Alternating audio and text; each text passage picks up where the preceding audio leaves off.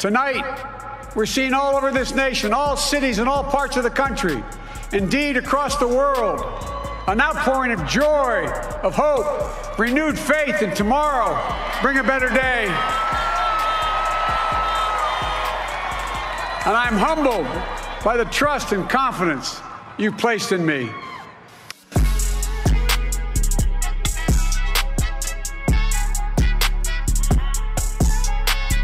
Hello, humans. Welcome to Trump Mortgages. This is episode 15 of Power Report, joined with Bam.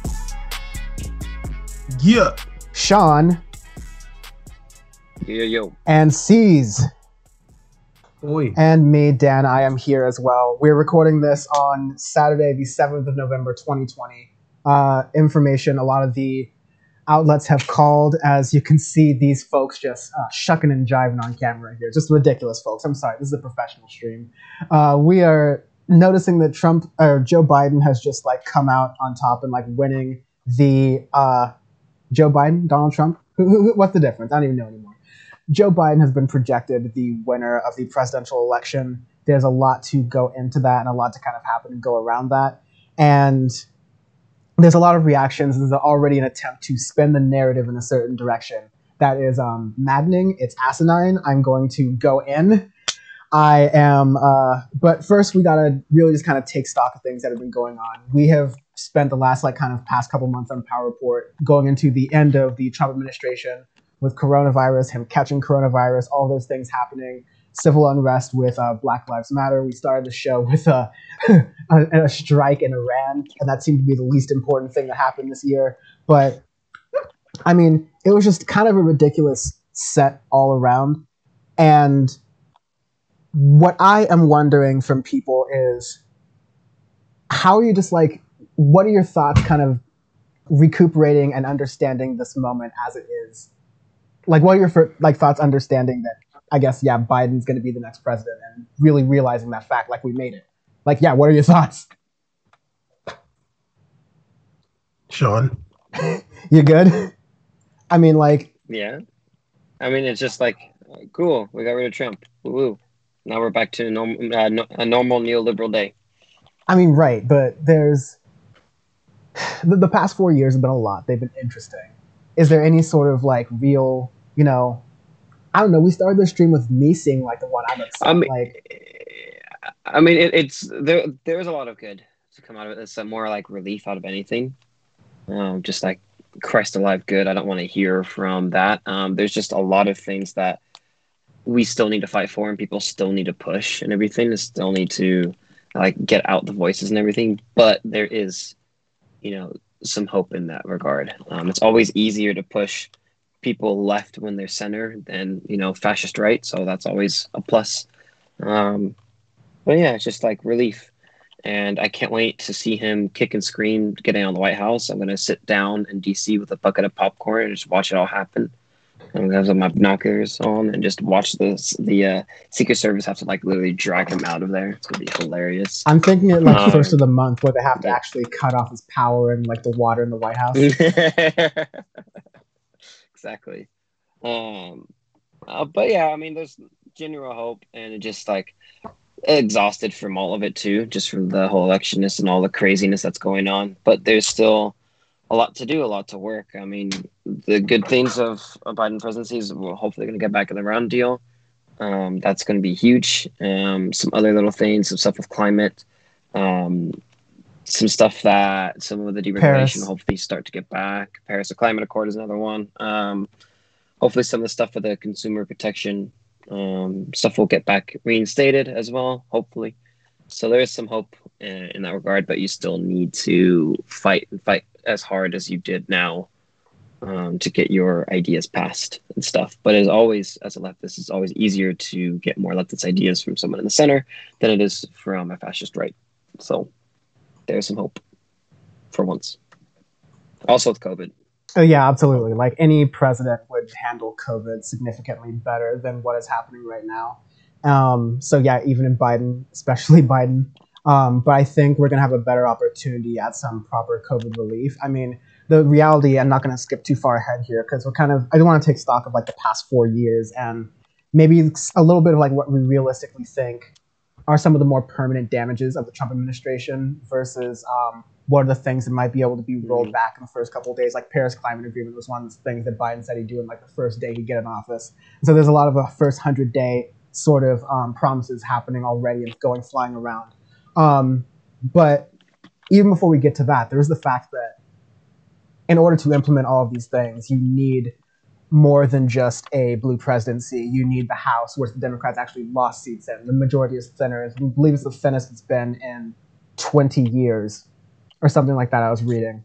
And in the Senate, it looks like we may not have enough seats. The Georgia runoff, I think, is going to be very interesting. Georgia itself ended up being very interesting this election cycle. But I don't know if that is going to be the name of the game going forward. Basically, we're looking at a Joe Biden presidency and a Mitch McConnell Senate again. So Mitch the Reaper. So as far as what can actually happen or get done, I'm still pretty much of a doomer on that. But Bam, you usually got thoughts. What are they? I usually got thoughts. Yeah, similar to what Sean was saying. I'm glad Trump is out of there. Whenever he does get out of there, hopefully it's on January, whatever. Yeah, that's kind of the thing, is that he's still saying that he's not going to really leave until all the votes are counted. There's illegal votes that are putting Joe Biden over the edge. He's butthurt, and a lot of people seem like they're not going to fall for it. But that's the thing, is I don't even feel the sense of relief and celebration that a lot of people have until he's actually out of there, post inauguration day. Yeah, me either. And honestly, it's not a celebration for me. I'm not somebody that's so invested in the presidency usually, but Donald Trump was, he's exceptional. And he really needed to be out of there. And I hope that whatever we have in America as far as democracy can improve. And I hope that, and like Sean was saying, there's so much to fight for, and it'll be either way, I'm going to be fighting if Trump got reelected or not. But I'd rather it not be Trump in there, regardless of what the norm for America is. The norm for America is not a president who has armed militias that are loyal to him. Even obviously there's always been armed militias in America, these white racist crazy people, but they've never been loyal to the president. And that's something that's just unacceptable. People that the culture that Donald Trump has created is he's made it so there's a lot of people that think of the word left or liberal as you're a pedophile and an anarchist. Right. That's just absolutely ridiculous, and we need to get away from that kind of narrative as much as possible. So I'm excited to continue that work, and whatever. Congratulations to Joe Biden. Yeah, I have a lot to go into with that. But Caesar, is there stuff you've got thoughts, feelings about this sort of culmination of things? I think for me, I know everybody kind of feels different about the presidency, but I think the last 4 years have kind of showed me how impactful presidency really is. Maybe even to a point where I actually underestimated how much it impacts us, because maybe it's not necessary inside of politics. Maybe the power is different, but I think impact around the world, I've come to realize how powerful Trump's presidency was. How when Trump came in, it brought a sweeping wave of change around a bunch of nations in this world, and a bunch of so I'm extremely happy. I'm very happy. I am not happy because I'm some massive Biden fan. I'm happy because I hate Donald Trump. I literally hate this man. So seeing him leave is one of the brighter things in recent years for me.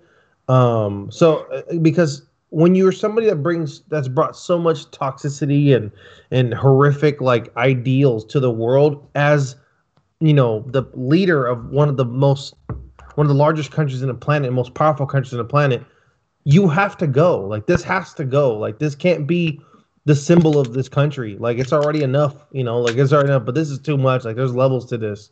So seeing him go was good because all the discussion leading up to this was like the narrative was like he's gonna win again.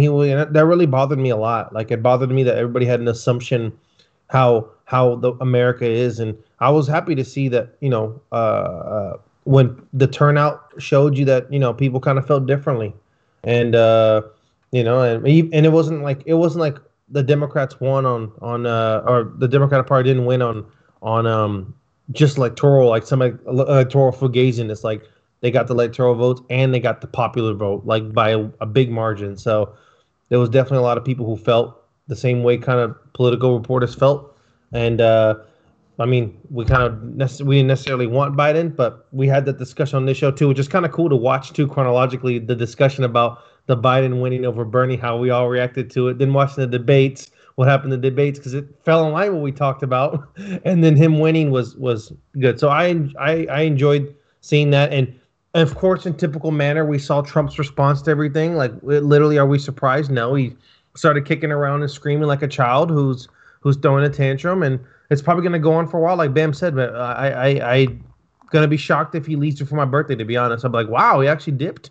He's probably going to be there hanging out February, watching the All-Star game and the Super Bowl from the White House. So we'll see. But regardless, though, he's not our president anymore, and that's what matters. I don't care. I don't even care if something happens after this. You're not the president anymore, buddy. Like you took that L, like forever. You took that L. Yo, I actually don't know if Trump really wants to stay in the White House because he was complaining about it being gaudy and small and like not up to standards anyways. He's probably hoping to get out of Mar-a-Lago anyways.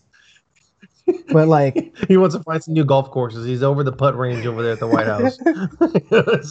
Tired of playing putt in the Oval Office. I'm over it, dude. Using Mike Pence as a barrier.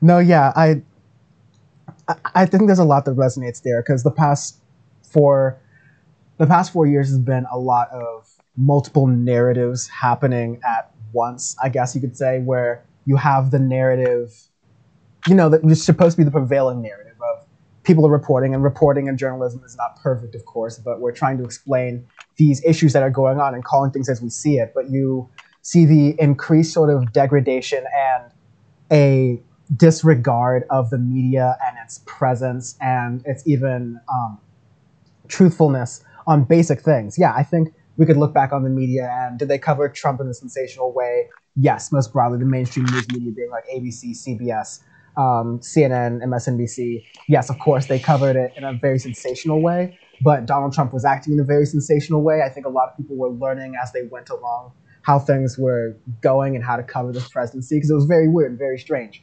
But I do think that a really damaging thing to this country that is not going to be remedied anytime soon is the fact that we allowed there to be 2 parallel universes or multiple parallel universes with basic truth and sense. And to hide all of that, the fact that you're having this double-speak sort of society within our politics, to hide it in, well, I'm free to think however I want to. And it's not about thinking whatever you want to. It's like, can we agree that the sky is blue? Can we agree like what the weather is going to be like right now? Like, can we agree on basic reality and then work from there? But we've allowed people to construct their own realities and call that opinion, to call that discourse. And a lot of people have made millions and millions of dollars off of that because Donald Trump and paying into the Donald Trump administration has paid dividends for the kind of people who do those kind of things. I guess the grift is good, sure, but I think a bubble is really bursting on, like you said, Caesar, this group of people who were certain and absolute that Donald Trump was going to win again and it was going to be a blowout. I remember seeing Donald Trump Jr. Tweeting out 270 to win maps that had California going red and like all these other like absolute dumb shit like calls and ridiculous things. Like truly that administration near the end of its days was getting lost in its own sauce for sure if it wasn't from day one. But at the end of the day, I am, of course, like we said on Power Report, so it's not very surprising. It's all very clear and obvious, like based on what we've done this year, where things were going to go. And yeah, we were doubtful about Joe Biden's chances, absolutely, but coronavirus changed all of that. The dynamics and Trump failing in ways I didn't even know he would fail before clearly changed all that, so much so that the margins were not nearly as high as any of the whiz kid pundits and pollsters thought it would be. We'll be getting to more of that later. Nate Silver is going to get a lot of smoke soon.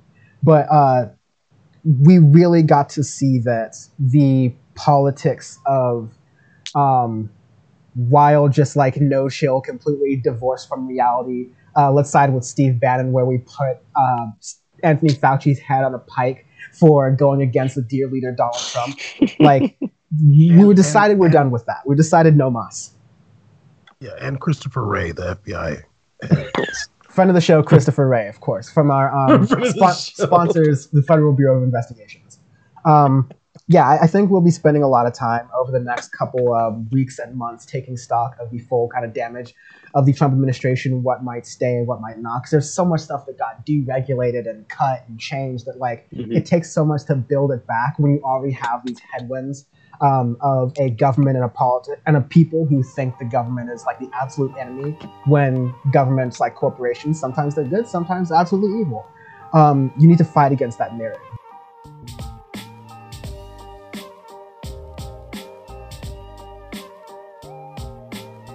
After the win of Joe Biden and the kind of false prediction that the polls gave that it would be a blowout of the Democrats, they would take the presidency, they would take the House and even gain seats from their already existing majority. They would take the Senate, maybe 52 or 54 seats, and be able to actually finally break away from the crypt keeper claw of Mitch McConnell. Very much of that did not happen. Nate Silver is currently on, I wouldn't say suicide watch, but he's definitely might be one of those people who ends up shooting people out on the street. I can imagine Nate Silver going coastal, in that Michael Davis film, I forget the one, Falling Down, where he just completely goes crazy and mental everywhere. Nate Silver is just on one. We'll get to it later, trust me. But the narrative that is trying to be put in place right now by prominent Democrats, by Republicans who became friends with Democrats because they wanted a career in a possible Joe Biden administration that has now become truthful, they are now saying that Joe Biden did everything he could. He did a great job. And he delivered. And it's the left and the issues of the left and the issues that mobilize the country in ways that have not been seen in generations. It's their fault that the Democrats didn't win anymore. I don't know how much y'all have seen in this, and I can go into some of these, but I'll just say a top-level thing because we don't have the full results in yet. According to Politico, the most likely scenario for Democrats is a net loss of seats in the House of Representatives, between 7 to 11 seats. The toll has prompted some tense discussions within Democratic caucus about its message, tactics, and leadership, with an internal race intensifying to succeed current DCC chair Cheri Bustos, a Democrat from Illinois. So the criticism is certainly coming, but it very rarely goes inward with the Democratic Party. We know this. But what do y'all think about this initial sort of attempt to write history and say that the fact that the Democrats didn't do as well as they were suggested to doesn't suggest something like, oh, maybe the polls are bullshit, or, oh, maybe the Democrats are running on a losing message. Nope, it's automatically the progressive's fault. They're the nearest scapegoat. Yeah, I mean, that's absolutely... Sorry, Sean, were you going? I can hear you. Sean, go ahead. Yeah. Okay. Yeah, I was going to say one thing that annoys me with that is Biden, there was always predicted a landslide. He won because people didn't want Trump. It really was a lot of it was an anti-Trump vote. The entire all of Joe Biden's rhetoric was I'm the anti-Trump. I'm against Trump. Exactly. I'm the not Trump message. That was all of his thing. He wasn't proposing any sort of policy. Exactly, and he really didn't win by that big a margin that he was supposed to. If pretty much anybody else ran on some actual policy, especially some actual populist left policy, it would have wiped the floor with Trump, because look how horrible it was and how close it really was in certain states.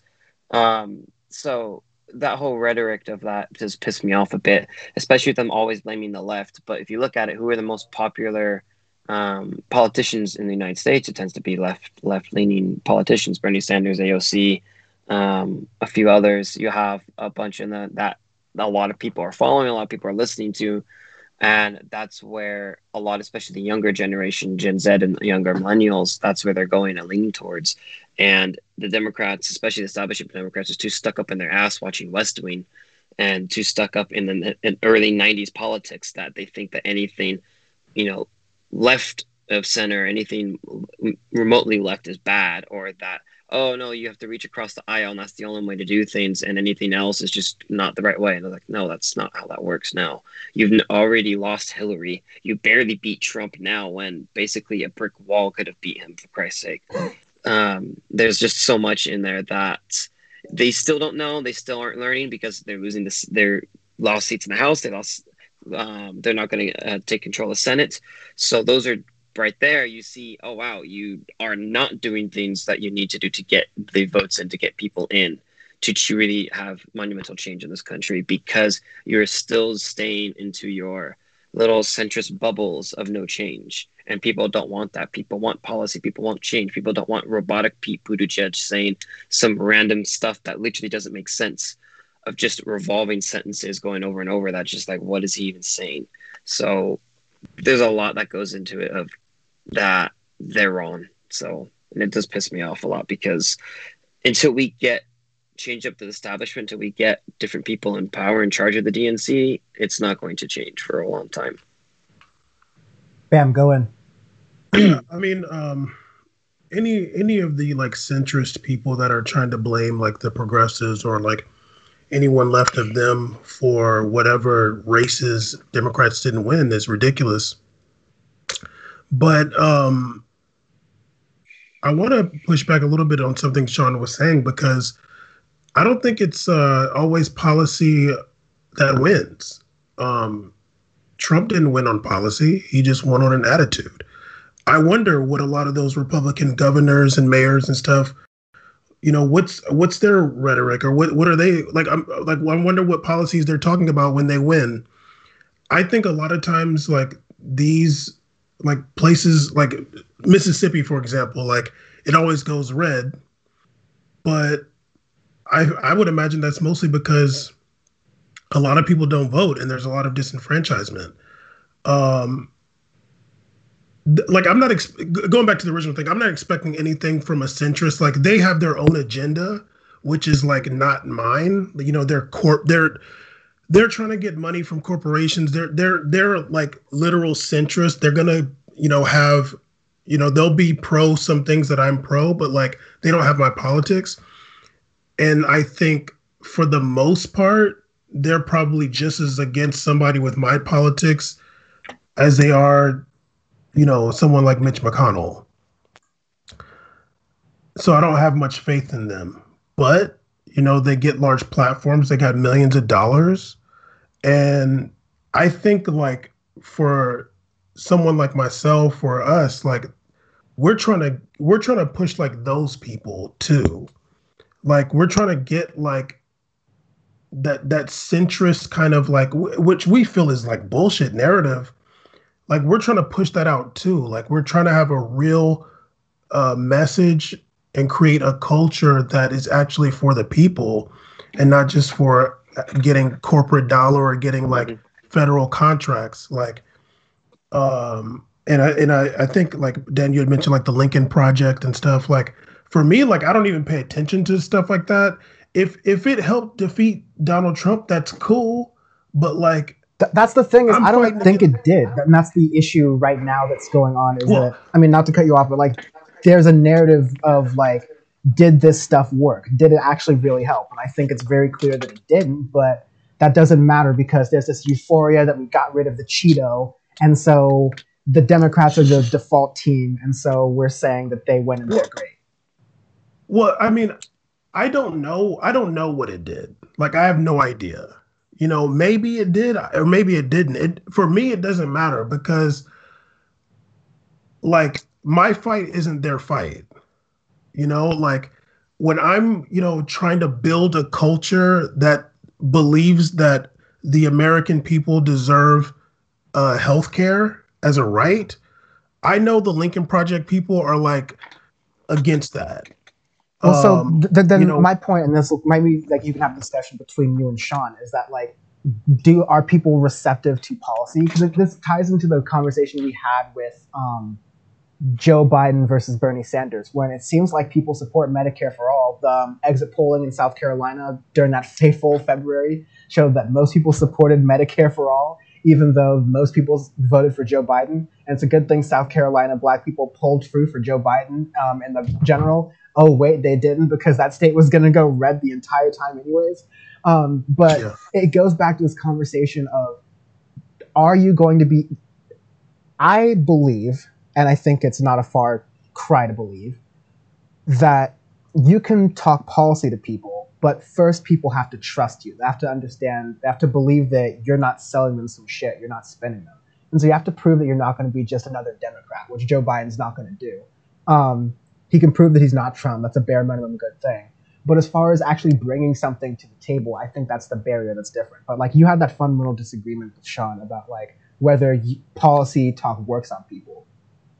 Well, you know, I think on like a personal level, policy talk works. But when you're talking about big platforms, like national platforms, I don't know. I hate to think that American people are dumb and aren't receptive to that. I hate to think that about how people talk about voters. It makes me sad, but they might be right.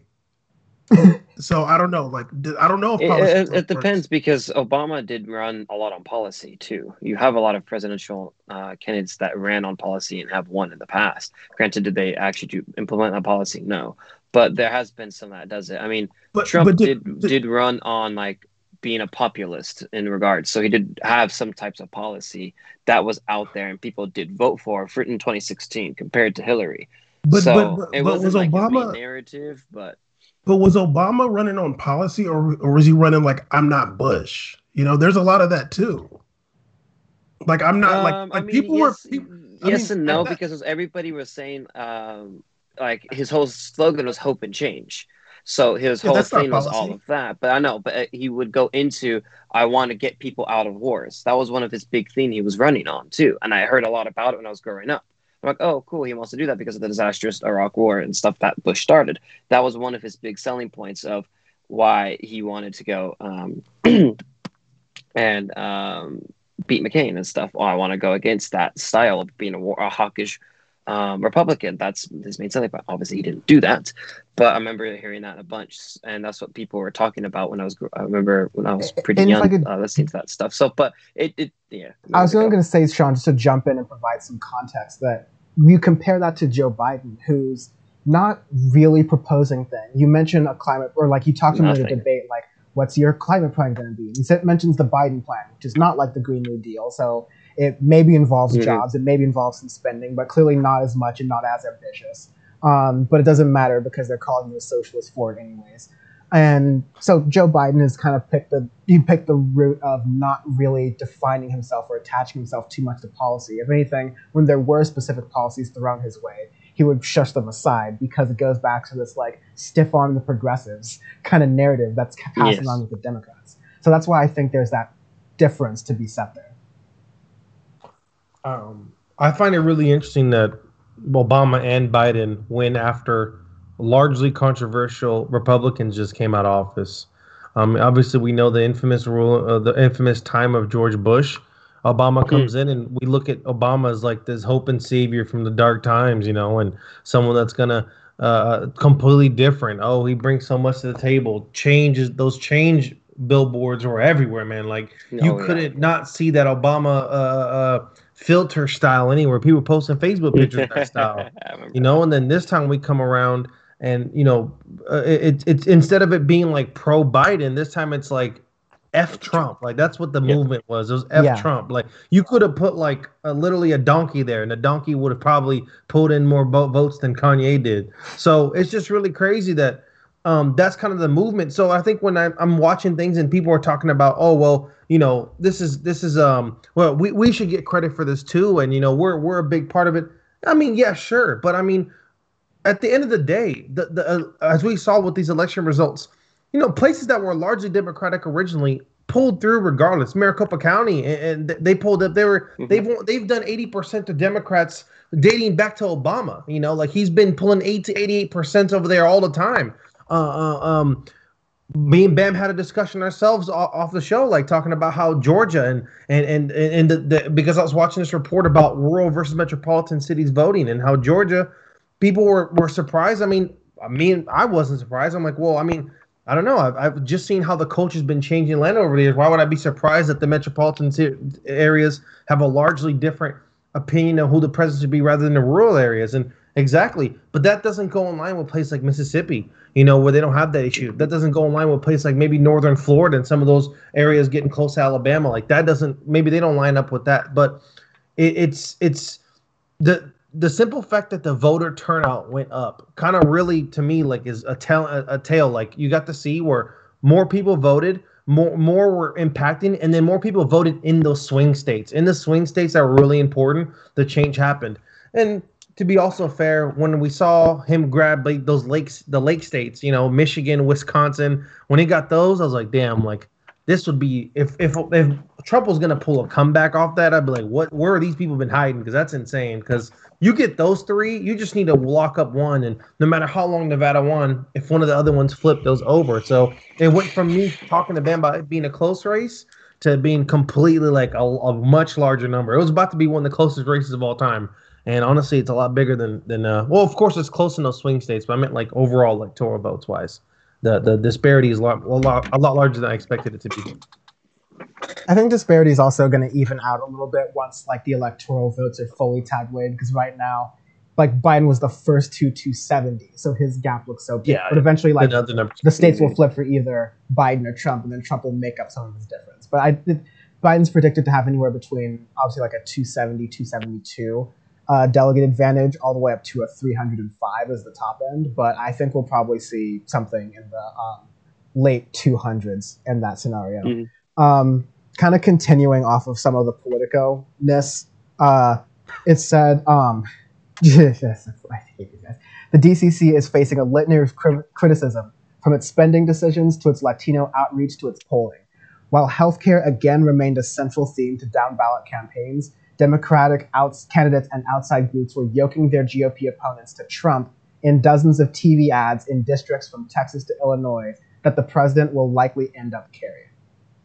So again, even that's kind of the analysis right there, that there were candidates who decided to, I mean, there's the aspect of like Latino outreach and the issue with the fact that Democrats lost vote, like more people turned out to vote, but Donald Trump was also able to turn out more Black voters, men and women, more Latino voters, men and women, to his fold as well, even though he's running as an outright white nationalist. But the fact that the Democrats also chose to, in many of these states where they're losing, in these places where they'll end up losing races, to pin themselves as not what the Democrats will offer people, but that we're not Trump, we're against the Trump party, we're against anyone that's favorable for Trump. Like, yes, you make that argument because ultimately these Republicans are cretins, but you have to offer people before they actually decide to vote for you. It's like these people don't even think about like interviews when you're like figuring out if you want to date a person, because of course if I want to date someone, I go through like 3 rounds of interviews to weed out the wheat from the chaff, as anyone else would do. But like it seems like there's no sort of idea from the Democratic Party on how to win trust from people, and it shows in how narrowly some of these races are. Because like, yes, it's a narrow win, but why is it a narrow win against Donald Trump? Like, what the hell? That's ridiculous. Well, see, that's the thing. I don't think that's ridiculous. In 1991, David Duke ran for governor of Louisiana. He got 55% of the white vote. 55%. Mm-hmm. White people vote Republican. Like, it don't matter. Like, and so kind of like going, like, you're saying that the Democrats don't have, like, they're not talking about policy, what they can offer. Are the Republicans doing that?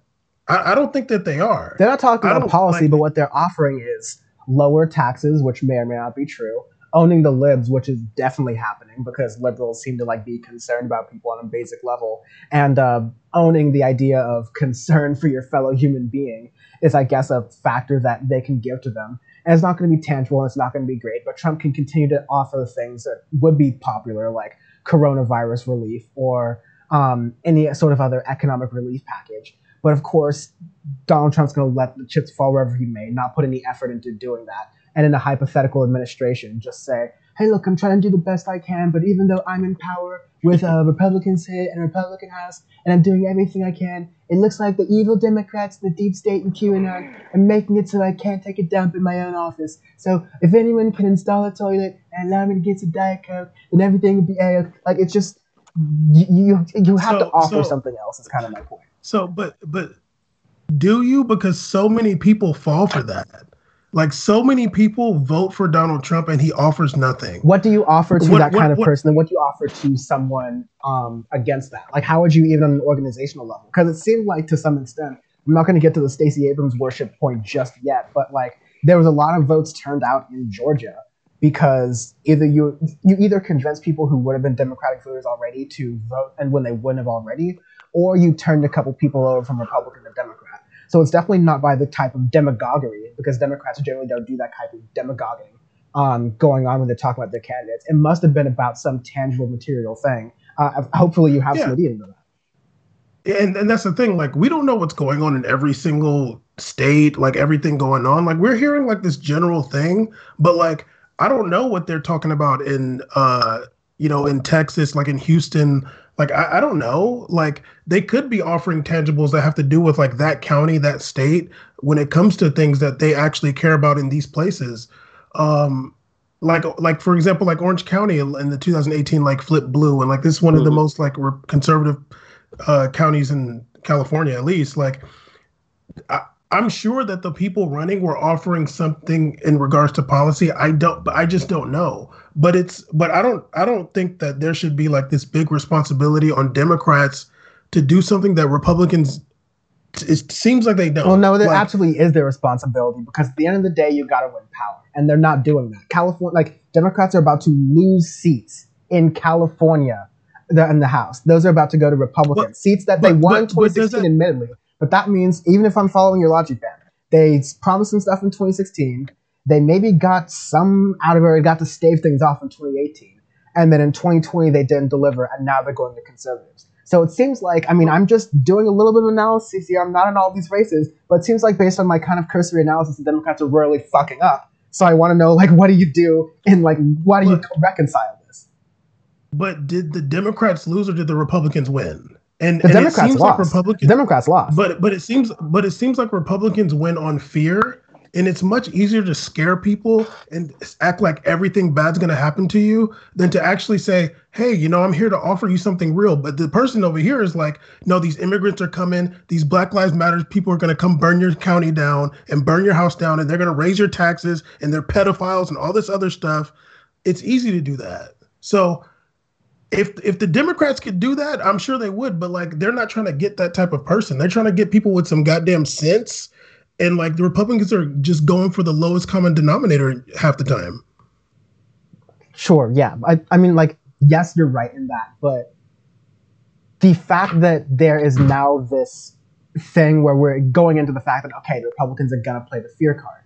Now Democrats are correcting and saying, okay, we can't allow the Republicans to play the fear card, so Democrats on the left, shut up about your policy ideas, your policy proposals. Your idea of abolishing ICE because immigration and customs enforcement is, I've said it before and I'll say it again, one of the single biggest stains in American history and contemporary American history for what we're doing on human rights abuses, as far as human rights abuses go on the southern border. That is a complete disgrace, and we are doing that. So to say abolish ICE is not a crazy sort of like out there talking point when ICE has only existed since the year 2000, but it's going to, of course, and like, to an extent that was proven wrong, because abolish ICE was used as this like boogeyman, and the conservatives tried to say like, look, the liberals are against immigration and all that stuff. But now you have a situation where, I mean, Joe Biden won, even though he's part of the administration where, reasonably part of the Obama administration that expanded the law and the program.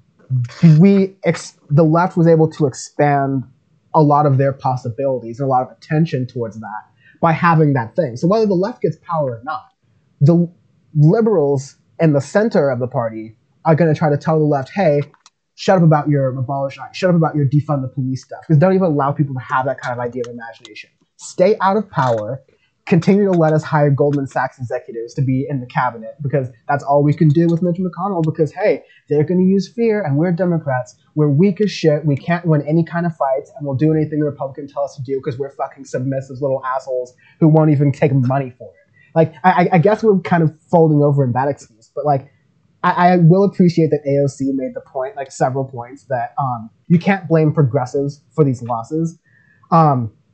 She noted that all the people who are running on Green New Deal, Medicare for All, those Dem incumbents won re-election. A lot of the ones like Cori Bush, you have Jamal Bowman, who are also now in the race running on these really progressive things.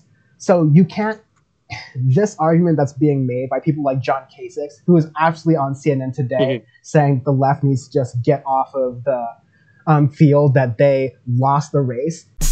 Frankly, the Democrats have to make it clear to the far left that they almost cost him this election. Another thing, one Democrat told me at some point, if they'd have been more clear in rejecting the hard left, they would have appealed more to Americans who I believe essentially live in the middle. And that congresswoman from Virginia warned the Democrats, you want to talk about defunding the police, you'll have no support. And I think this is an opportunity for Biden to talk about the center right and the center left of this country and what can be achieved. Because we have enormous problems with debt, Social Security, Medicare, health care.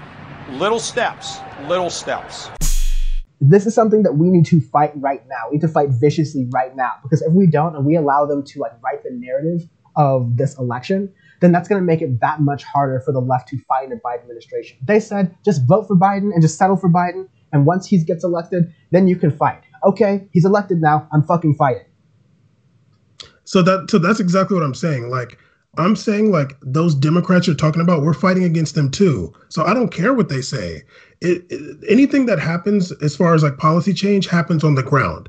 Everything that happened that changed this country significantly, from ending slavery and whatever, the Revolutionary War, ending slavery, having being considered a human, those fights start on the ground. So whatever else we're trying to fight for, if it being like a universal, like free tuition for colleges, or like which they have in Mexico, universal health care and different things that we find important.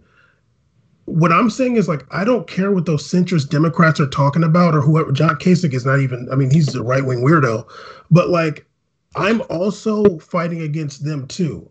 The fight is different because they don't have armed militias that believe in them and want to come out and commit crimes for them. So the fight is different, but I'm also fighting against them too. So I'm not like I'm invested in that fight just as much as I'm in the fight against the right. You know what I mean?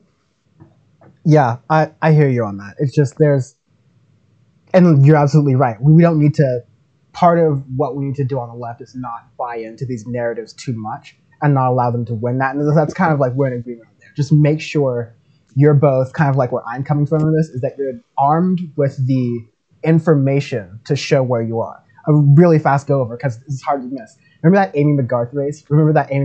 Where it's like, okay, let's get rid of Mitch McConnell. If we unfinish this one race, we can get rid of Mitch McConnell. It was all those Pod Save America like weirdos who are literally just like non-player characters. They're all basically the same person. They are funneling all this money, millions and millions of dollars to this race in Kentucky. What happens? Bodied. Like, she loses by what? 15 points? More than that? At like least, against Mitch McConnell. So where's all that money going to go? Is that going to go, like, for federal election reasons, it's not going to go, like, redistributed wealth rise. It's barely going to likely go into the Democratic National Convention to help other down ballot races where they could reallocate the funds to help the Democratic Party gain more power more equitably, because the Democratic Party seems to be a never-ending money hole. So, like, that's not going to help anywhere. Where's that money going to go? We don't know. At least we know where the Lincoln Project money is going to go, because the Lincoln Project, which Benjamin Dixon had a really good point about the Lincoln Project, how they spent like $60-70 million on ads and spending that basically did nothing in the race. Meanwhile, all the activists in Georgia that actually fought and did things to turn the election are probably short on rent right now. Meanwhile, the Lincoln Project is going to become, $67 million. And the Lincoln Project announced they're going to become a media and a podcast network. So they're just doing the Pod Save America thing right now, Like, congratulations, liberals. Congratulations. This is what your money's getting you. You just paid $67 million. So the Republican lights can be just as powerful as Pod Save America. Maybe like they can out-centrist each other and like eat each other and gash out each other's like necks and shit. I don't know. At least would kind of entertaining for me. But like, I am so fucking tired of these grifters, yo. Those people are like they can be out of here too. Like what I'm talking about. I mean, honestly, I feel like I'm talking way too much. I feel bad for Caesar sitting there with his hood on. Sean's like reading the Bible. Like it's not gonna happen overnight. Like, we gotta get it to like nobody gives a fuck about the Lincoln Project. Like, they got like 10 listeners. Like, we can do that. That's on the ground, and like we already know, like, those people in those high places, like, they don't have the same interests as us. I don't expect them to. They're going to be getting millions of dollars until the day they're not. And that's going to be because of us changing people's minds. Amy McGrath is going to lose to Mitch McConnell because I'm sure in Kentucky, mostly white racist people vote. Like, I'm sure that's what the case is. Maybe they need a Stacey Abrams. We're not going to talk about that yet, but like maybe they need somebody like that to run around and say, hey, like, I don't know what my son and Tamika Mallory were doing down there when they were out there for Breonna Taylor. Like, maybe they could have done some of that too. Like, hey, like, it's really important that this demon, Mitch McConnell, whose hands are darker than mine, like, he needs to get out of here. So, like, there's a lot of work to do on the ground, is what I'm saying. And like, maybe I think, Dan, you just get more annoyed about those people than me, and it probably is because you worked in media, so it's like more like nerving to you. But I'm on your side, Dan. Please stop yelling at me, please. I see these people gain power, and it's annoying. But Les, I'll shut up now and give other space for thoughts. Hey, Caesar. I have a thought of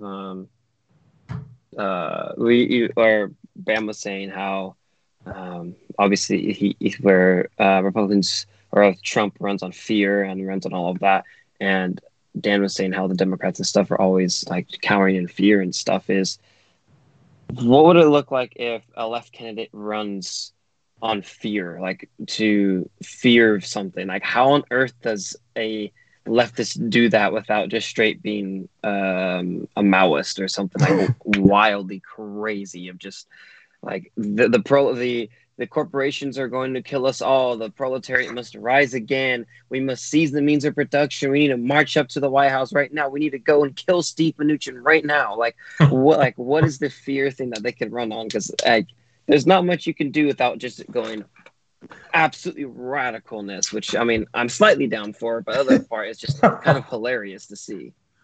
You put a battery in Antifa's back if you want to. They're gonna burn your house down too. If you're a true leftist, you're armed to the teeth, so you know. They're gonna burn your house down too. Trust me. I'm not gonna lie. That Sean speech was kind of well prepared. I'm a little suspicious now. Kind of really good speech there, Sean. You been working on that? Is that what you're writing down there? Well, they were going at it for 45 minutes. Giving me batteries. I'll march up there myself. Yeah, shit. I mean, I kind of see both things. Like, I understand what Dan's saying. Like, Dan's like, oh, like, I don't want people to take this approach as in like, hey, it's all good. Like, nice. Like, we did it. Let's all kick back, put our feet up. Woo! Like, it's definitely not that, because, you know, the way that we're like that, the right works, it just seems like any opportunity to slip up, they like jump, dude. They jump.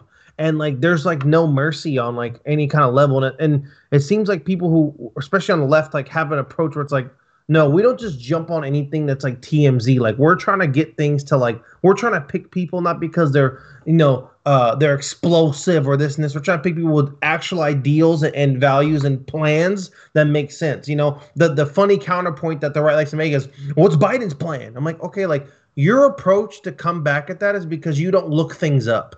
You don't do research. You like a candidate that goes out there and spews stuff, and then, okay, like, that's fun because he's like doing this like attack mode trolling. Like, that's fun. But a lot of people on the left like to actually look at like two candidates and be like, like, all right, well, they got this going on and they got this. And that's why, like, obviously we all get along so well. Like I think we all have that approach when it comes to people, except for Sean. Sean just like burn it all down, fuck it. But like, but yeah. So I'll be honest with you. Like I'd be lying to you if I said like I've looked into Lincoln Project. I know all about it. I really don't know much about it. I've heard about like a little faintly what it does, and it seems to me like the Lincoln Project. Yeah, 67 million went towards it. Of course, like it's almost like during this time it provided some help, and they exploited benefits of it, but I can't imagine it like having such sustainability over time. Like it doesn't seem like something that picked up steam and we all kind of like, like we're like, oh, this is like the move. But maybe I'm just speaking biased because I haven't heard of it. I'm not in the move. For context, I'll just explain for the audience too, because like the Lincoln Project, and I do apologize because sometimes you are so much in these bubbles that like you understand that only 5 or 10% of people do get this. But like the Lincoln Project is this group that was founded by former Republicans. Many of them worked in the Bush administration, etc. And they're like, we stand for true Republicans, and we are going to stand up against Donald Trump because he doesn't represent real America. Meanwhile, and that basically meant that they were going to make really brutal, like smearing, scathing attack ads against Donald Trump and other like down ballot Democratic candidates who are going against Republicans. Who those Republicans were major in support of Donald Trump. So the idea is you use this team of really wealthy, really well-connected former Republicans to make a bunch of attack, to make a bunch of attack ads to try to help Democrats, but basically making the Democrats indebted to you. So then they give you favors once they have power again. So you're solidifying some amount of Republican power. But what you're really doing is just like taking a bunch of money from like people who are fundraising things. Like imagine the work that if liberals were really about their shit and they're about like, okay, there's nothing we can do with the electoral system. The Republicans have screwed everything. The Democrats are now going to move towards a local strategy of mutual aid, where we're going to do fundraising the same we do for Amy MacArthur, Lincoln Project, these dumb ads to make sure that we can feed homeless people and make sure they have shelters during the winter because climate change is such a disaster. To make sure that there are food banks and COVID tests and all those different things that people need. To make sure that there's some type of options or support for people who are doing rent strikes because the courts are opening up again for evictions to happen. Do something that helps people tangibly. Maybe something that helps like the poorest people get like $100, $200. Make it a month for COVID relief. Make it so there's more pressure against the conservative and the Republican Party to give some type of COVID relief monthly to people again, because $1,200 for 10 weeks or 20 weeks or 30 weeks is very clearly not enough. Like there's stuff you can do with your power and your leverage that and if you don't have power, you claim to not have that much power or leverage. There's stuff you can try to do or figure out to do, but it's like not happening in the way that it needs to be. That's some good ideas. You hit them up, tell them about it. Yeah, anyone at the Democratic Party, DM me, put me right in the DMs. Anyways.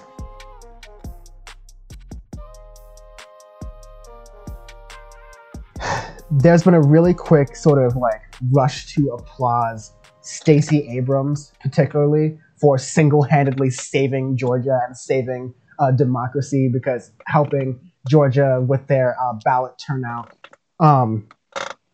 turn and flip from red to blue. I mean, of course, we still don't know. There's still some Senate races that are very contested, and Democrats are relying on Donald Trump to continue punching himself in the face for that to continue to hurt down ballot somehow. And then for those Senate races that Republicans are trying to keep to lose, that way Democrats gain in the Senate, and then with Kamala Harris as the tiebreaker, they could actually, have a functioning goddamn government.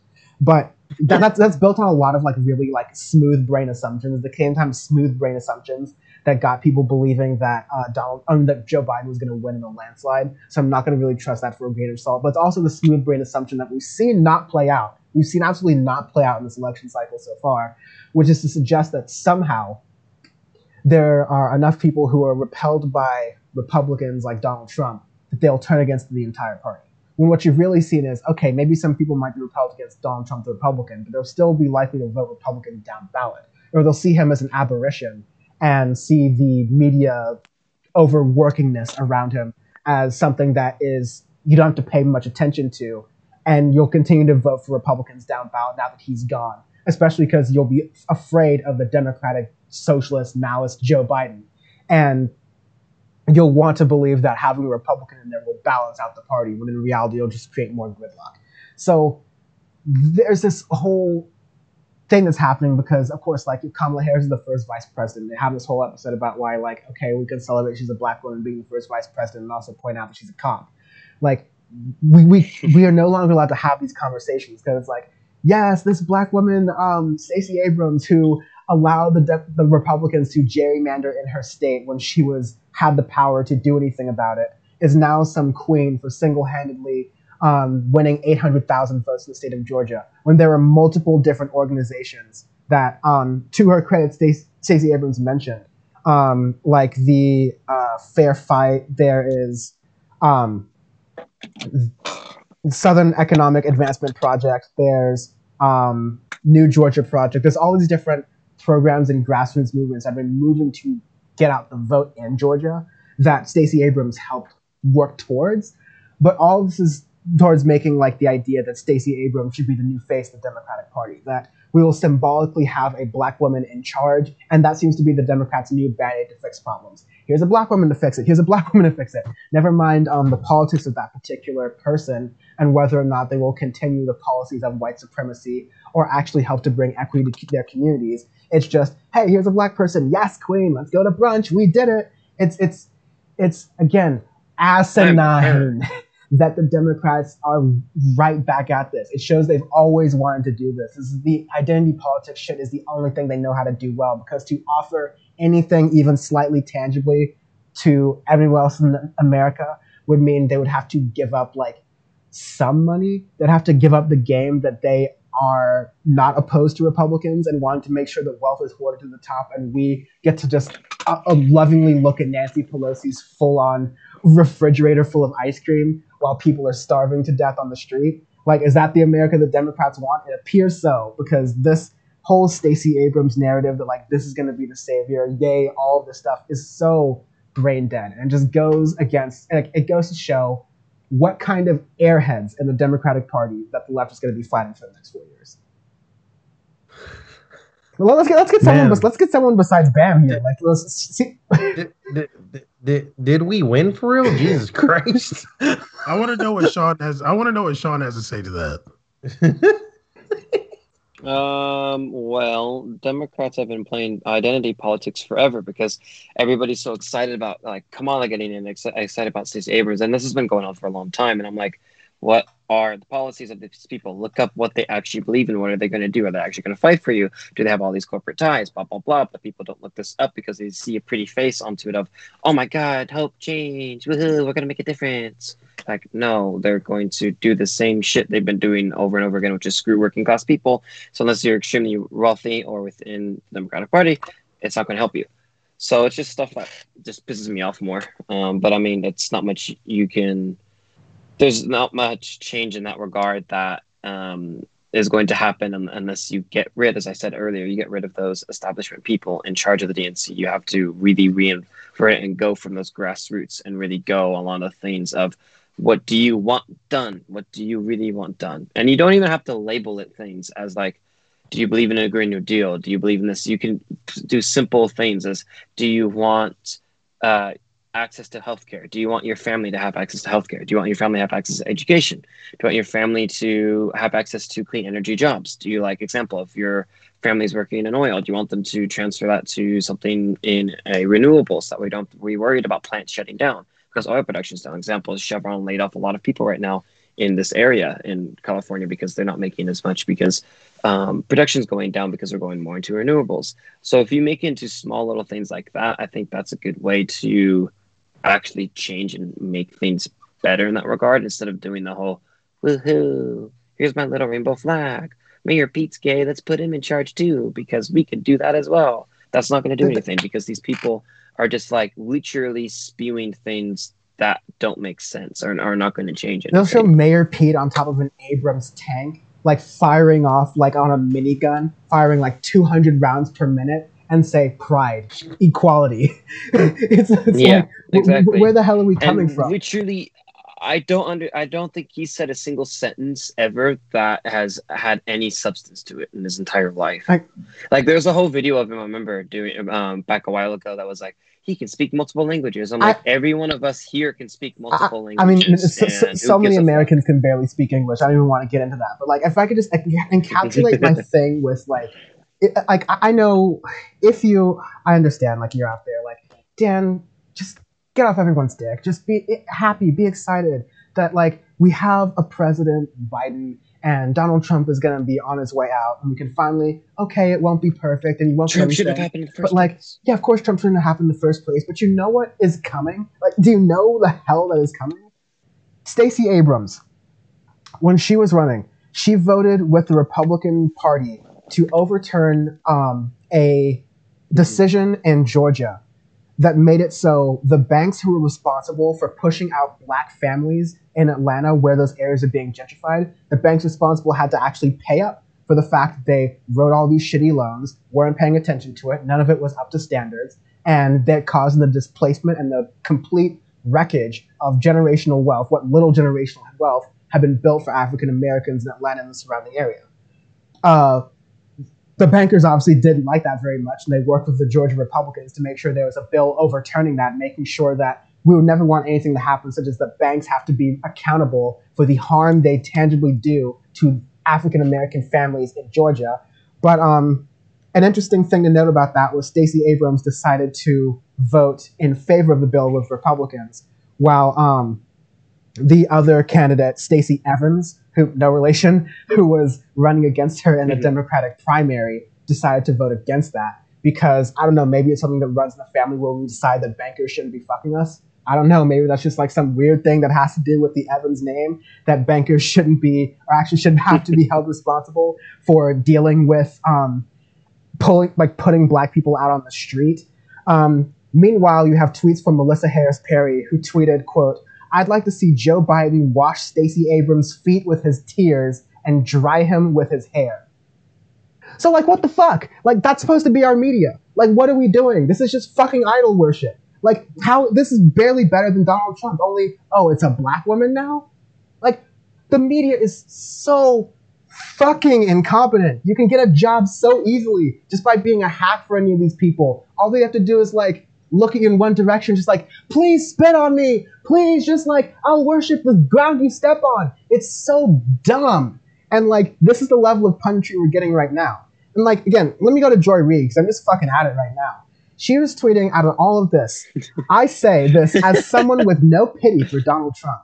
There's a pathos to his story. Here's a man propped up from day one by a cruel father, a man who couldn't succeed on his own. Yet through sheer demographic wealth was awarded wealth and power, only to squander both. Shut the fuck up and stop trying to normalize the fucking psychopath who's responsible for killing babies at the border. You insolent twit. Why are you on MSNBC? Like, I don't get why these people have power and these people are mentioned as the power structures in media, because they're so dumb. They're just fanatics. Again, like you said, they're just watching movies out there going, I just wish this could be the fucking West Wing, because the West Wing is so much better than real goddamn life.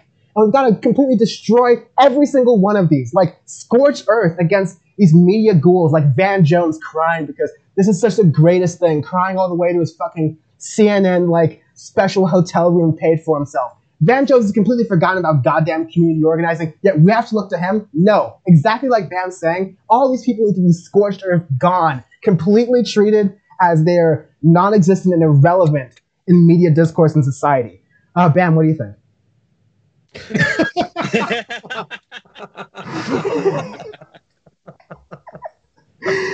Okay, I'm gonna go back. I'm gonna go back a bit. Sorry, I blacked out, y'all. Yeah, we noticed. I'm gonna go back a bit. Stacey Abrams, being the founder of Fair Fight Action, she did help get over 800,000 people registered to vote, and single-handedly by hand, she did it all by herself. No, it's not true. No, I'm not saying that, and anybody else saying that is wrong. Like, I don't, like, just because somebody said that, like, doesn't, I don't know, like, the people saying this are the people in media who are supposed to be informing other people of what's going on. So, like, the informers are getting it wrong is the problem. I'm gonna stop now. I'm so sorry. I mean, they get shit wrong all the time, so I'm not surprised by that. And honestly, like I've heard Stacey Abrams talk many times. I'm sure that she would never take credit herself for anything. Like she was screwed in that election against Brian Kemp, him being the former Secretary of State of Georgia, but whatever. 800,000 people registered to vote. I'm sure a lot of them voted, and it changed what's going on in Georgia. Does that mean that she's perfect or like everything that she voted for or against is right? Of course not.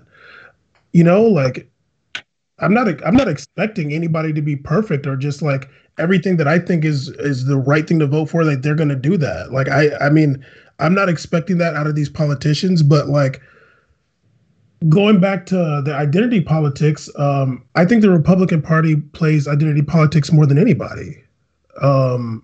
Like 100%. They might do it in a way that's not so obvious because it's just white people.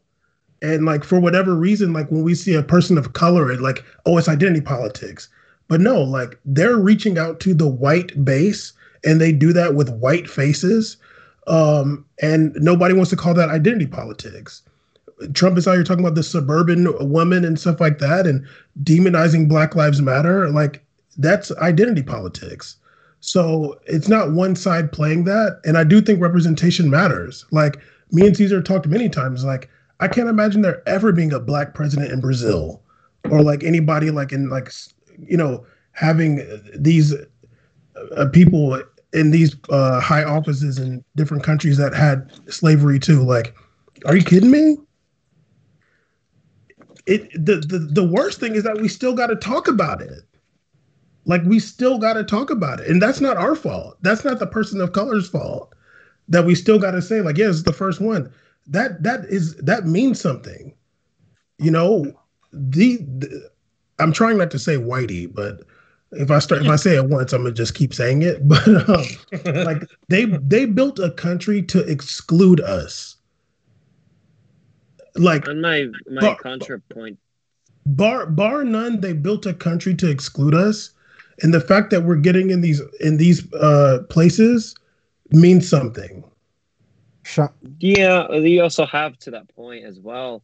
You can get people of color, people different ethnicities, people different religions as well, with better politics too, with better messages, with better things that will actually produce some change instead of only going for these votes and stuff, only going for this just because of their religion, race, ethnicities, sexual orientation, whatever. And that happens to Republicans as well. Yeah, but I don't think that they're doing that only. Like that's such a blanket statement, and that's assuming that you know every single race that's happening.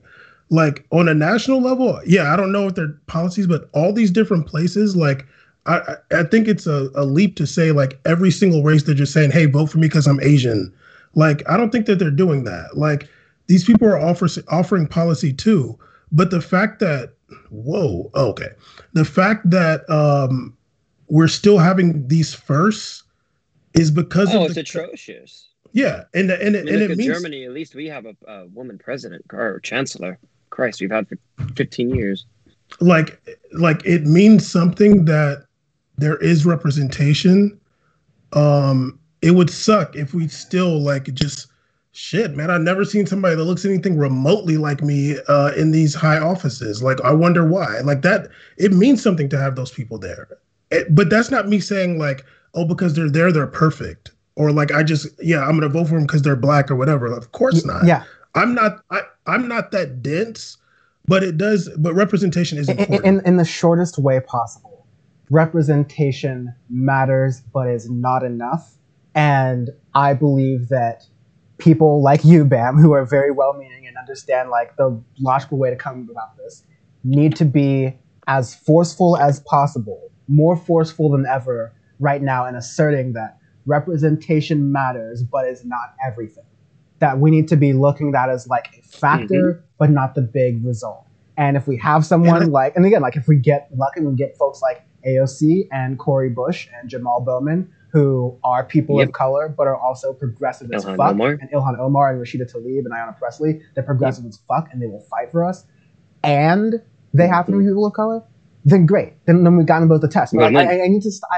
It's not you doing this, but and I will stop here before I go on another tangent. But we need to stop being treated like we're crazy for asking for both.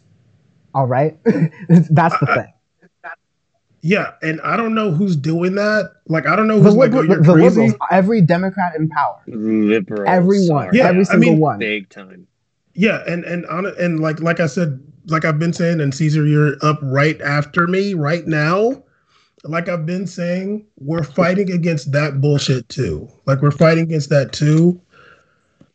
And for whatever the Democratic Party's faults, the Democratic like the Republicans are so much worse. They don't give a shit about representation. It's a bunch of goddamn they're appealing to the worst instincts of people that are stuck in times where you could lynch me, roast me, and sell my pickled fingers. They're appealing to that. Like they are absolutely appealing to that. There's postcards. And for folks who are thinking he's being hyperbolic, there are actually like people hanging in effigy along with Trump 2020 things on people's front porches. Like hangmen on people's porches with Trump 2020 signs all over the country. I have some family members who are saying like they live in like a white neighborhood in the South, and it was getting loud on election night. Like it was getting violent. Like I can imagine it's tough in that situation. So like I just want to say that. And once again, they're appealing to a time when Lindsey Graham talking about the good old days of segregation. They're appealing to a time which got no news, by the way. Appealing to a time where someone like myself could be burned, hung, roasted like a pig in Hawaii, and have their fingers and toes pickled in jars. This is real stuff that happened in America with no consequence. The Republican Party is appealing to that history. So like I have no there's something better than that shit. There's a lot of people that would be totally down to go back to that reality. Tell Lil Wayne that. He'll be the first one. Caesar, on that note, is there anything you would like to chime in with, or? Y'all just really hit me at the right times, huh? Everybody goes on the 45-minute tangent. Caesar? Like, I apologize. I apologize. No, yeah, I talked to you. No apologizing. There's no apologizing. No, don't apologize. Don't be a bitch. Only double down, triple down. Yeah, triple down. Double down on it, please. I think like millions of points were made in between me talking, but I think the one I was kind of thinking about was you discussing about Stacey.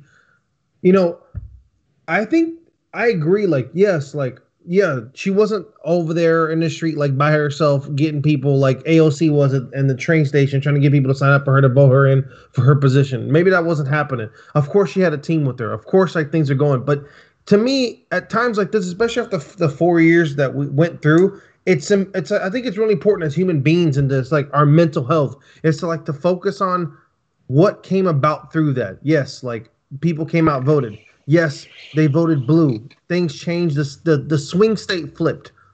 Everything in life needs to be a building block. And you don't build blocks off of breaking the ones right before that you put down. Yes, it's not the first one that was good, but it can lead to another step. If we're gonna take a step towards getting like people like AOC in, obviously it wasn't gonna work. It wasn't gonna get through the path of another Trump reelected because Trump went through 4 years and the country still didn't want Bernie Sanders. So maybe that wasn't the approach. Maybe the approach Americans need is to be that get their hand held by someone like Biden. Okay, all right. They're like, wait, we can actually get better than what this guy's doing? Okay, maybe that's the approach because radicalness in the beginning wasn't the approach that worked. It actually forced people, it rubbed people the wrong way. It brought division. Things got ugly in this country. And then the other side was like Bam said, appealing to things that were atrocious, disgusting, horrible acts against humans that were living here as well too, that were on this soil as well too, were getting treated like they were just garbage. So I think the approach we need to have right now is, there's a lot of really shitty things about the Democratic Party that came to light throughout the 4 years that went through. The Democratic Party was very lazy through the approach. Their approach wasn't Let's take initiative into this and make sure we're getting the right people in power. They were just like, oh man, like Trump sucks. Like, oh wow, he like really bad. So there's a lot of things that need to be fixed, but I think this is the first step towards it. Maybe Stacey wasn't the most Captain America person of all time to help us through the times based upon her past, but for sure she did something that people with squeaky past didn't do, and that's what's important to me. That's the name that came out of it along her team for sure. Thank you for what you did. What you did back then sucked, but hey, appreciate this now. And then we're just gonna build from here. That's my approach because, coming as someone that's an immigrant myself, in my country, this isn't happening. In Brazil, this is not happening. In Brazil, our Trump is still leading in polls, leading in numbers, is possibly gonna get reelected. So, maybe our approach, maybe bringing Biden in, that's gonna if Trump had the same wave across the world that he did coming in and doing what he did, maybe a Biden leading to someone in the future will bring that same wave around other places too. So that's kind of my outlook right now because I spent so much energy in my life being over this dude Trump and from getting a stimulus package to the things he was saying in the media and the public to his tweets. That was so much energy being upset that like I'm not gonna keep that energy into Biden coming in and what was going on in the atmosphere and these whack ass centrists. I'm not gonna keep that energy right now. I'm gonna definitely focus on building it for the future so we can get new people in and keep working towards it. But I'm not gonna keep going with the same damn fire I had on that. Let me just get a day, damn it. Let me get a day. The votes ain't even counted yet.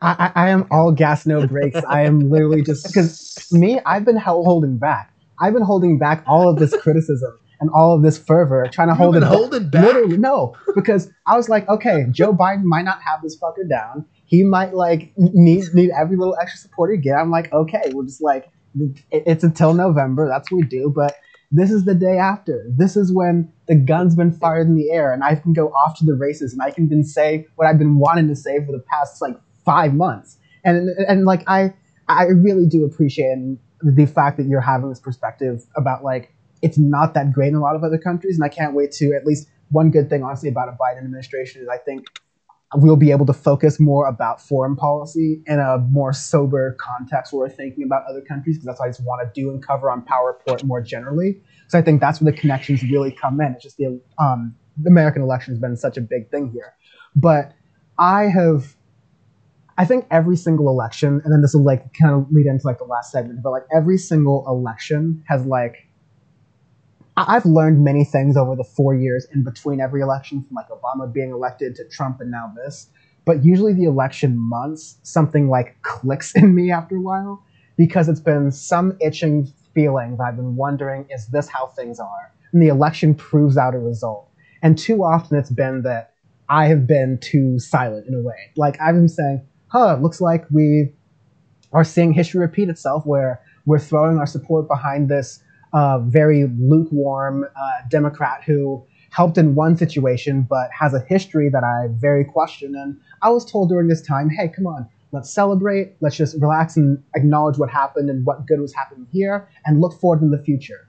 And then the future comes and we're told that, we believe that. And the future comes and every opportunity we have to like, as a progressive left, to hold our hands up and like ask for support or ask a like hand up, we get like our hand kicked and we get like pushed down into the ocean and off the cliff. And so this is almost me saying like, in preparation for that, this is me the day after the election. Wait till this shit starts happening. Because I know this is going to start happening and I sound like the crazy person right now because this is the day after and I can like, I'm reading the tea leaves and I can see where these like goons are about to go politically. And I'm like waving the red flag about it, mostly for bragging rights, so I can say I did it at this time. But I can also say that everyone's going to come back around when we realize what side of the issues all of these like big Democratic Party heroes are right now.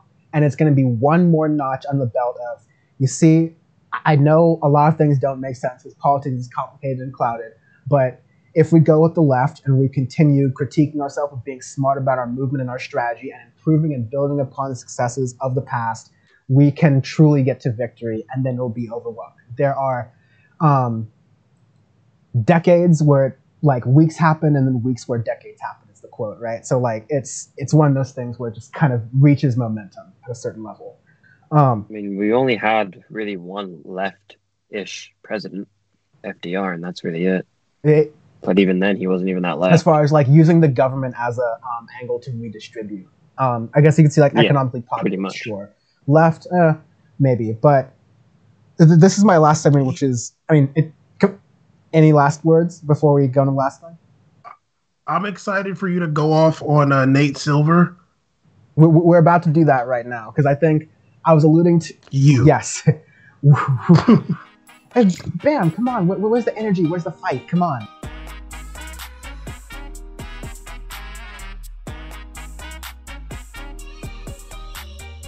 I'm gonna be honest. I never followed Nate Silver. Like, I don't know much let's about get on Max him. Blumenthal. Come on, you gotta have some takes or opinions on some of these people. Because like I said during our coverage, I'm cleansing myself of these people that annoy me, and that's good because I encourage everyone to do that. Like every 4 years, you really should. I tell people to do this all the time. Take stock of the information sources you've been paying attention to. At Jimmy Dore.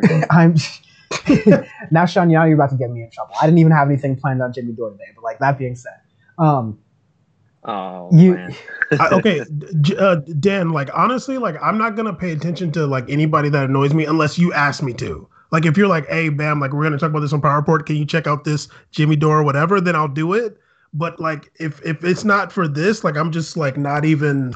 That's healthier for you. I've got to stay abreast of these things because these people are maniacs. But because I stay abreast of these things all the time, once every 4 years, I get to see whose bubble bursts and which bubbles burst, and it's just absolutely hilarious to watch. So, literally, I call this kind of era of things just like kill your pundits. It's time to actually see like which of the ones are just spinning you bullshit and taking basically millions of dollars of salary to talk out of their ass for hours and hours a day. Meanwhile, I happily talk out of my ass. Wolf Blitzer. Yeah, so like, but like even Wolf Blitzer doesn't even have enough of an opinion for it to be worth a damn. First of all, let's just get like the low-hanging pinata, Nate Silver, who like his entire, it's almost less of a Nate Silver thing, who by the way, he's handling it very well because him and other election aggregating sites, which before the election, he'll say, no, other websites are polls. We're polling aggregators. That makes us better because we're looking at all the polls and that makes us smarter.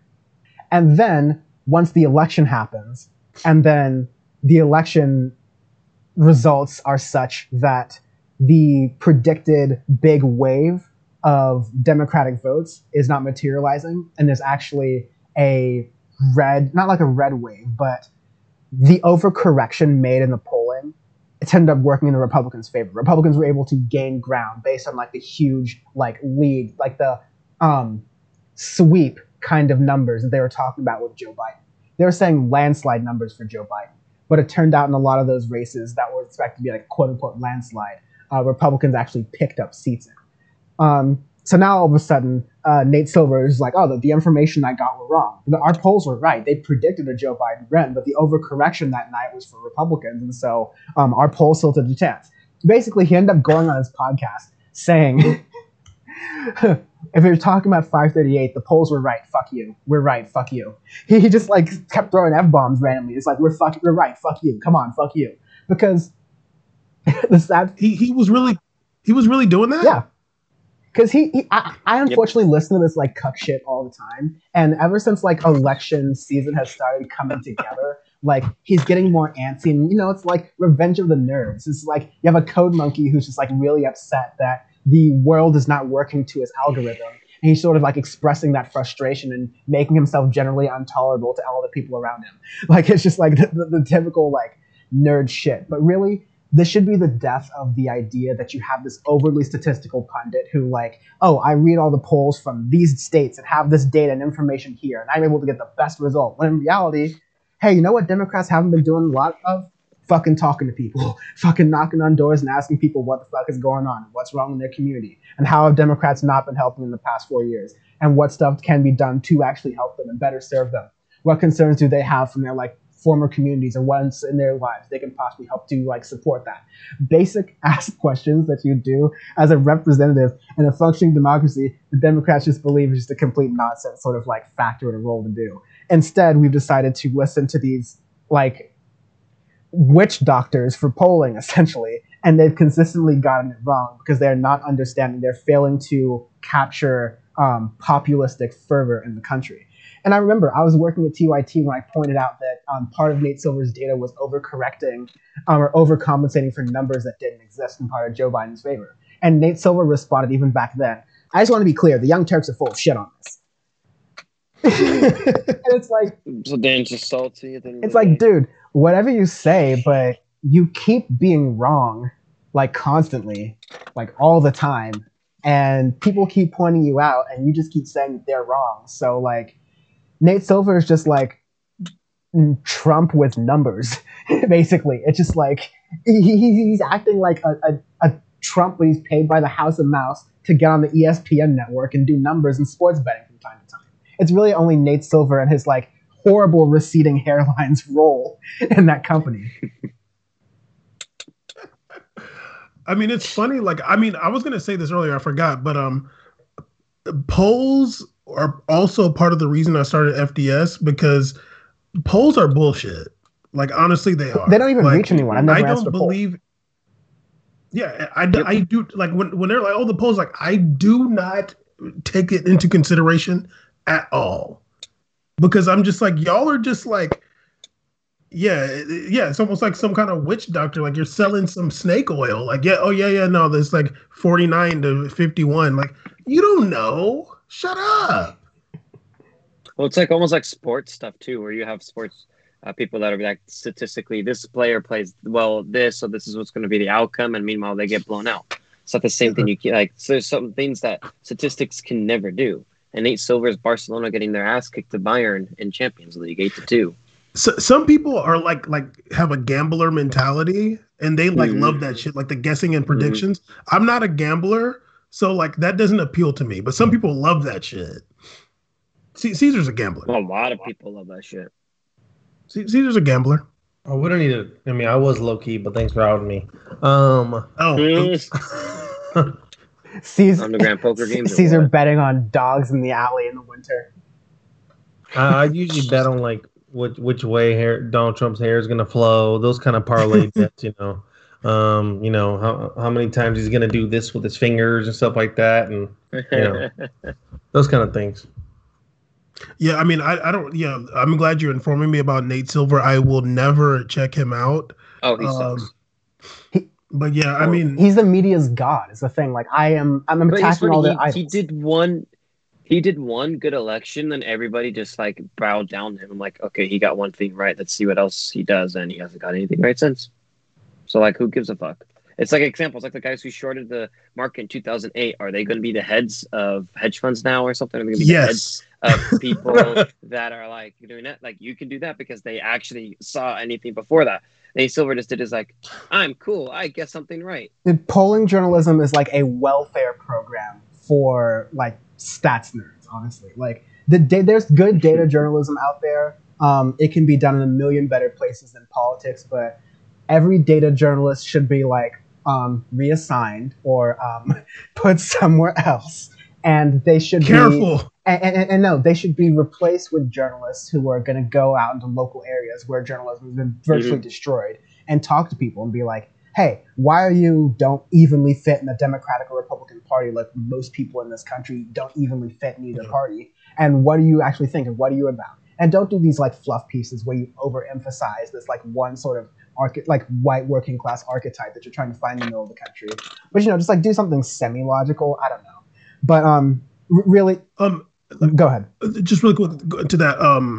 I like The Real News a lot as a company and media organization, and they were doing that in Pennsylvania before the election, or like the day of the election and before, and it was really cool. Like they're just going around talking to. It was like two reporters talking to different voters, Republicans, Democrats, like people kind of in between, whatever, and. One of the women had posted it, and she was like, she had mentioned in her post, like, it was nice to talk to people. It's so much different than social media where like, it's like so vitriolic or whatever. She's like, it's like nice to get to talk to people face to face. And I mentioned to her, that's why I started FDS. And like, hopefully now she joins. We exchanged emails and stuff, you know what I'm saying? So.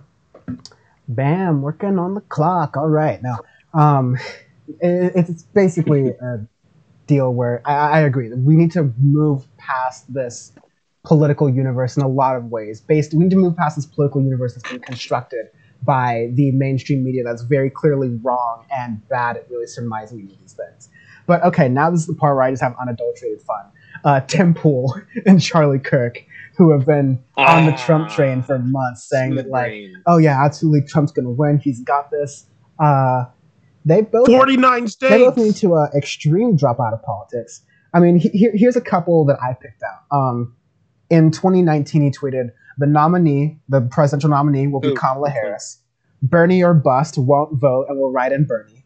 20% of Bernie voters will vote Trump. Trump will win in 2020. Who said this? Tim Tool. Smooth Brain himself. Big Breeny boy.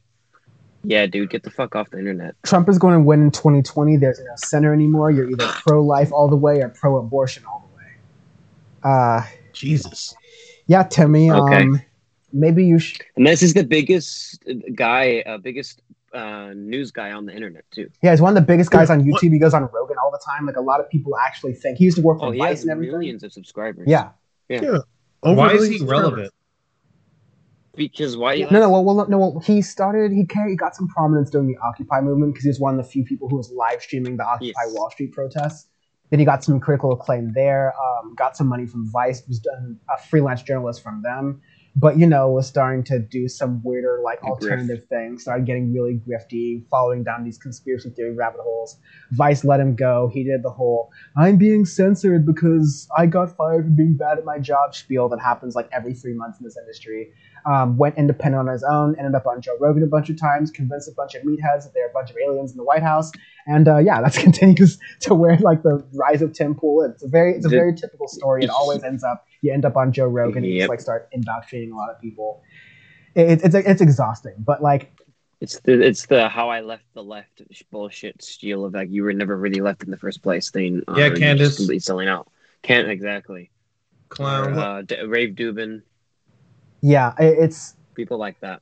The grift is strong, and another thing that has to come out of this moment, which is why we're starting like the post-election episodes like this, is we need to bully these people off the internet. We need to make it so every time they open Twitter, they cry. We need to do some of that like Michael Jordan, like red face, like Kobe's funeral shit. Like we need these people to fundamentally feel threatened by opening Twitter. We need them to delete and want to like, it's like that thing about Pete Buttigieg. I don't want Pete Buttigieg to just drop out of the Democratic primary. No, I need him to be an associate Walmart manager in Carmel, California. I want him completely out of politics and out of my realm of vision. That's the same thing with Tim Pool. It's going to be a lot harder to take on like Tim Pool or Charlie Kirk, but these people need to be cleaning toilets at gas stations. Like they need to be run out of politics entirely. No offense, because I've been to an Arco gas station recently, and the Jiffy was spotless. But that being said, you got to get the K-pop fans then. Oh, I mean, real talk, yeah. K-pop fans will help you out right there. Dan, that's what Audio Face is for. We got to get some K-pop fans over to Power Report, and next thing you know, it's just going to be Tim Jewell all over the place. Yeah, BTS. He's going to like cry home. He's like, oh my god, my hair. That's what I'm wearing my beanie. Let's do a BTS Tim Pool debate on Power Report. We just have a Korean boy band. Caesar wants to say something. I was gonna say that it's gonna be like, honestly, it's a waste of energy in trying to like get Tim Pool out of here, because that dude, I only see pictures of him like bundled up in a sweater and beanie in his house with a headphones on. Like that dude doesn't even go out in real life situations. So it's like, well, hey, you're not even gonna find him. And a lot of the people are at least out there speaking in public. This dude only show up Joe Rogan with a beanie on and hidden. I'm like, where do they find this guy? What bunker is this dude hiding in, acting like he knows about the world, but he's wrong about everything? Like on that Joe Rogan show, Joe Rogan's sitting there like, the left, as a left person, literally the guy's just spewing stupid crap the whole time. Joe Rogan invited Tim Pool to interview Jack Dorsey, the CEO of Twitter, as like, okay, this is going to be... What is Tim Pool going to do? Right? Is he gonna really get into Jack Dorsey? Dude, Jack Dorsey during that whole interview was acting like I'm looking at two scrubs. like you could tell he was like, who are these? Why are these guys acting like they're so smart? This is so lame. Like he's sitting there and he pulled up with two legal team people from Twitter, so he was about that life. He pulled up with that one chick and the other guy. Every time that's some cool ass question, he went, Yeah, what do you think about that? What do you know about that? He can do like a real CEO does. Unlike Facebook man who was over here roboting everywhere. Like he was really pulled up with 3 people, did 3-on-2 the whole time. Caesar be on them Joe Rogan episodes. Okay. Yeah, because I hate them. Well, that was like an old one. That's a very old. That was like a year ago, right? That was a while ago. That was maybe like 2 years ago. I like to that was a long time. That was a long time ago. Yeah. But in order to hate something, I'm trying to expose know it, or else it's just ignorance. So Yeah. He's doing his homework. Hey man, I'm just researching. Dan looks up these some of those people. Have my people look up to. I'm Joe Rogan hater number 1. So no, I got the clips on deck forever. I got my research going. Charlie, cheering when Texas went red. Woo! Oh yeah, we saw that. We saw that. Oh my god! Is he from Texas? He just moved there, so he's like, "Oh, cool! I moved to Texas. Oh, gotcha. All the comedians come with me. Texas is cool." I'm a Democrat, but Gavin Newsom being a governor. Spotify's trying to mute me. Oh God, what? Meanwhile, it gives me like $300 million. Yeah. If Spotify muting you is getting like $100 million to fuck off to the middle of Texas to do your like overrated Anthony Bourdain. I mean, that's an insult to Anthony Bourdain. It's more like an overrated Tonight Show in the middle of nowhere. Then Spotify, please censor Audio Face. Like, please start taking down some Audio Face episodes. Shit. Like, again. I mean, you really should. Spotify, especially what they said about the 21 album. Please mute them right now. Mute them ASAP. Sean and I are on record. We will take a quarter. I love that album. What the hell? And how they treated Juice WRLD. Let's go mute them ASAP. No, XXXTentacion we were pretty hard on. Juice WRLD was different. I can't believe. And I said, I'm not going to do this. Sees what? I'm quadrupling down on that, but of course you are, Sean. Yeah. There's some hills I will die. Yo, you're not going to want to see the future episode of Audio Face. That's going to be wild. Oh, Christ. Sorry, I just really... I got to get on Charlie Kirk. Charlie Kirk has been... Yes, please. Weird-ass white... A tweet from May 3rd, 2019. Boom. Despite horrendous media coverage, Trump approval stands at 51%. They tried to defame him, defeat him, displace him, overthrow him. And they tried to remove him. He won. We won. America won. We will win again in 2020. Well, guess what didn't happen?